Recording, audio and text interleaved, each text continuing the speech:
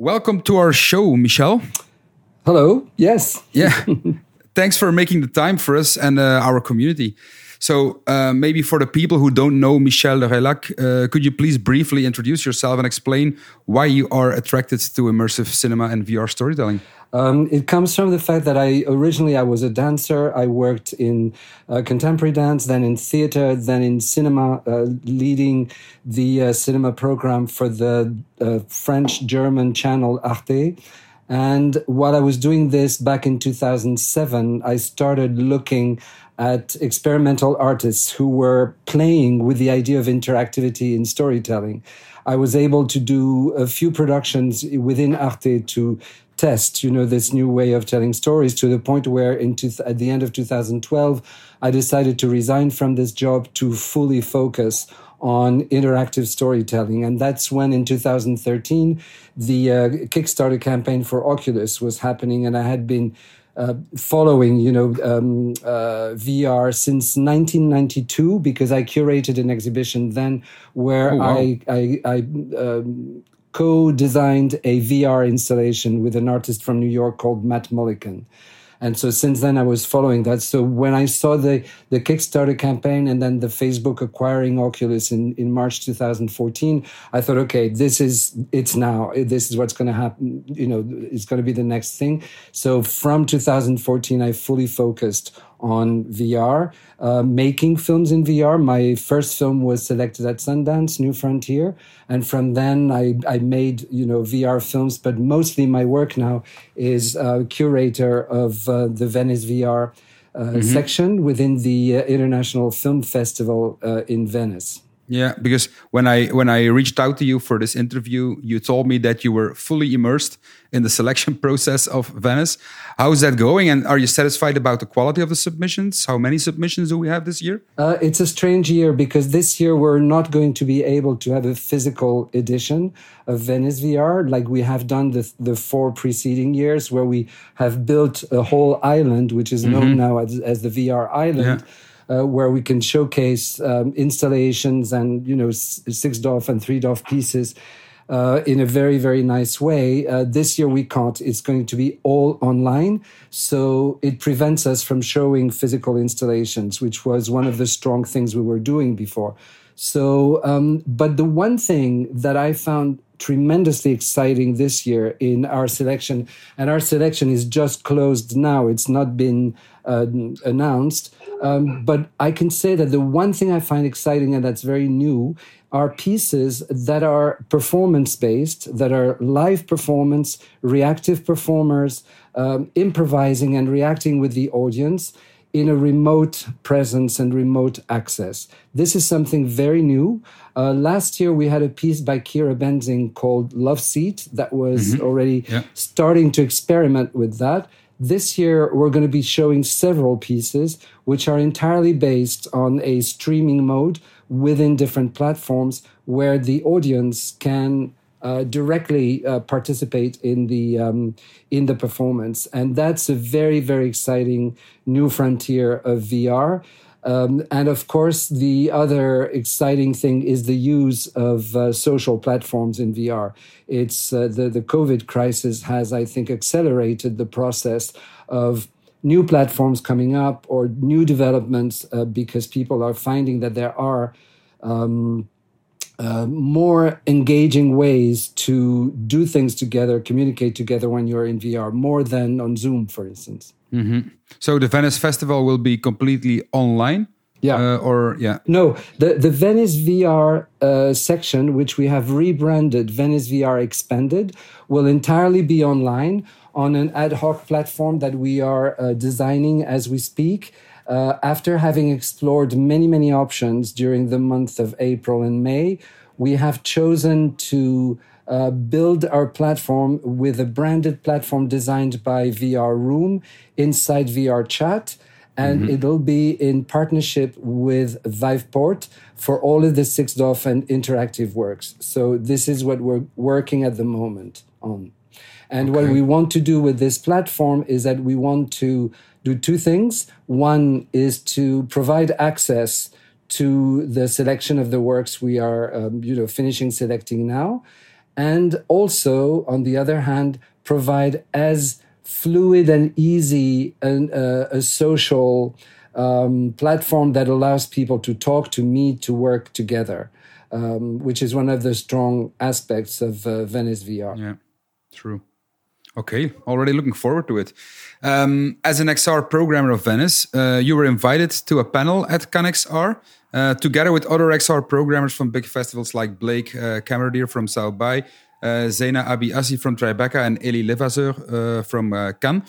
You discussed how festivals and markets can survive and how they will grow in the changing post-COVID landscape. So for the people who have missed that panel, what's your take on this?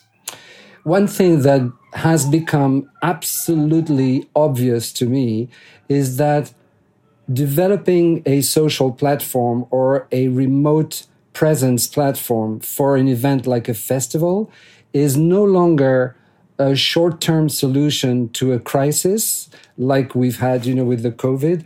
It is now a necessary part of the DNA of the events. I strongly believe that from now on, we need to think of ourselves as two faceted events. One, hybrid, the physical dimension, and the other, the virtual dimension, the remote access dimension.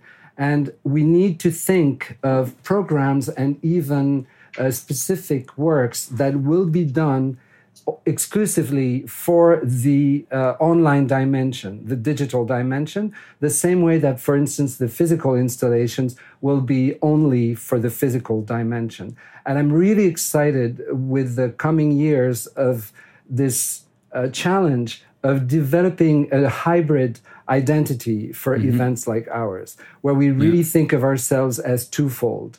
And for instance, one of the things we are working on for Venice this year is since a lot of people will not be able to travel to Venice to participate, in the festival, they will not be able to come to Venice. We decided that Venice should come to them. So in order to do that, we are discussing with a network of 20 or so different cities in the world with friend institutions in those cities so that we can open a Venice VR Expanded Lounge in those cities where people who do not have access to a tethered headset, for instance, to watch the 6DoF pieces, will be able to come just like in a VR theater and book a slot of an hour or 2 hours and then access, our program this way. This is a way of hybridizing what we're doing and multiplying physical presence and remote presence. It's one of the aspects that we are going to be exploring. But being hybrid, if there's a word that I think is absolutely key for the future for us is the word hybrid, becoming hybrid, and by hybrid meaning being both physical and remote at the same time, and that both aspects are equivalent. Yeah, I completely agree, because I also see this as a huge opportunity, actually as a gift, because now where we were focusing on offline events in the past, a lot of people are not able to attend those offline events because they are simply too expensive, or they have other things to do. So I completely agree that this is a huge opportunity, but time will tell how events will rebrand themselves in terms of that. Yeah, but you see the hybrids. Yeah, I think the difficulty is that we've been caught by surprise with the extent, of the consequences of the COVID crisis. So unfortunately, a lot of the festivals who had to go online because they couldn't happen physically didn't have the time to really reflect and take time, to design. Nevertheless, they all did an amazing job at being present virtually. And I think that's great, but it was dealt with as a short-term response to an accident. Now, we need to enter a completely different phase where we need to learn the lessons from this, and we need to understand that we as viewers, as spectators, we are going to have different ways of accessing content, and we will not travel necessarily as easily as in the past. But to take a model, it's really doing to the entertainment and cultural field the same thing that has already happened to the garment industry. Brands that sell fashion, they have brick and mortar stores, but they have their websites, where you order online, and it's the same brand, it's the same action of acquiring, clothes, but you can do it physically or you can do it online, and the two sometimes are very different. So I think we need to do the same. Yeah, completely agree. About our industry in general, we are. This is still quite an immature industry that we are in, the VR or XR industry. What's necessary or needed, in your opinion, to take it to the next level? Distribution. I think the next step needs to be where the market is going to mature to a stage where content and distribution of the content will be able to generate income. We need to step out of the phase where basically the content is available for free or almost for free, aside, from the main platforms. We absolutely need to think of how we can help the market structure itself, so that particularly the creative work that I am interested in, that we are interested in Venice, can aggregate, so that the offer that they represent on the market can be both aggregated and curated, so that there is an identifiable brand, platform, collection that will allow the viewers who are interested in creative content, they will be able to see them and access them. Of course, today you can have any piece, available, let's say, on Steam. Mm-hmm. But Steam is a huge platform with everything. And I think it's now the market is mature enough to segment itself in terms of the different offers. It's one thing to have a platform for games. It's another thing to have maybe a platform for documentaries. But I think we also need a platform for a place to go for creative, cutting-edge, artistic content in VR. So this structuring of the market and the objective of the work generating income is, to me, absolutely key to give faith in the fact that there is a future, economically speaking. I'm not worried creatively speaking. I think there's so much talent. There's so many incredible people doing amazing work out there that the creative side is happening. It's the business model that we now need to have to make sure that it's viable and scalable. Yeah, and self-sustainable. Yeah, indeed. Yeah, absolutely. Yeah, and do you have an idea, or what do you think? How long will that last before an industry like this could be self-sustainable? What's going to be very interesting is going to be the moment when Facebook launches Horizon, and see what kind of impact that will have on a community of Facebook people that are not exposed to VR yet. Mm-hmm. Will they be able to make it sexy and desirable? I think that's going to be one step. It's going to be interesting to see how Apple is going to enter that market. I mean, I was reading about the fact that they are hiring the people who are without a job, from Magic Leap, for instance. So I think when Apple enters the market, that will make a difference as well. It could be, a trigger point. So I think easier access, less friction, is what's going to make it. Once again, in terms of content, there is already exciting content out there. It's just a question of marketing it. And it's a question of making it desirable for people to the point where they are ready to buy a headset. Mm-hmm. The success of the Quest is proof that there is a demand for this. There is a market. And the more, the next Quest will be more comfortable, will be lighter, will have more battery life. There's going to be all these improvements, but the main improvement will be when the design of the headsets will become sexier. smaller and closer to glasses. That's going to be one thing. But the marketing side that's going to come from the big actors is also key. It's just it's a question of finding the right moment when that can happen. And I think that's, you know, it's positioned to happen in maybe 2-3 years. Yeah, I agree, and I also think that people are not only going to buy a headset to consume content. There has to be another reason why people should buy a headset. And now, because of the pandemic, remote collaboration or remote work is getting more and more popular. And we see that VR or XR in general could solve a lot of those friction points of remote collaboration. So maybe once the headsets are in the homes, people are also probably willing to consume content other than remote work or remote collaboration. And I think it's also the desire to be together. You know, it's like the next Skype or the next Zoom. And when you can do that easily, and then you can do things together like fun or playing or just being together. I know, for instance, a personal project of mine when you know, I will have some time after Venice is to start building the home of my dreams. I want to have a place where I can go with my friends, where I can invite my friends and be in an environment that corresponds to the ideal home that I will never be able to build in real life. Now I want to build it there and have friends come there, and friends that I can't see in real life because we're in different countries, for instance. I think the social dimension of VR is the most important. Yeah, it's what's going to make it happen. Yeah, true.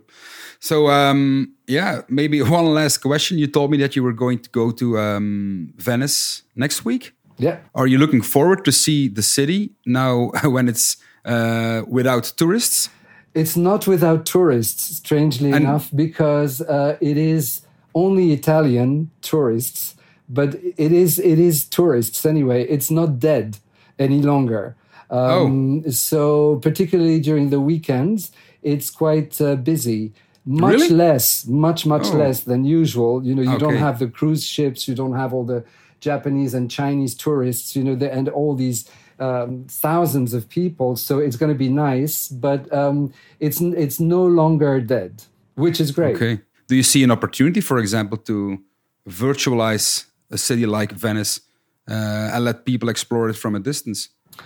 I think it's definitely a future. I think that the same way we said before that any event, festivals, institutions in the cultural and media field should think of themselves as hybrid, I definitely think that we should have digital twins. Like in the future, we will have our avatars will have the option to have a digital twin that will look exactly like us. The transportability of the avatar from one platform to the other so that we're always represented in the same way is also something that will need to be done. But buildings, tourist attractions, and eventually places and cities will have a digital twin. Definitely. Helsinki is doing a big effort on becoming like the digital or ecological capital of Europe by virtualizing the whole city. They already have like a digital twin, working. Wow, I didn't know. Wow. VR Helsinki, you should check it out. Oh my God, really yeah. Great. Yeah. But that's, I think it's going to happen in the next coming years, definitely. Yeah, probably.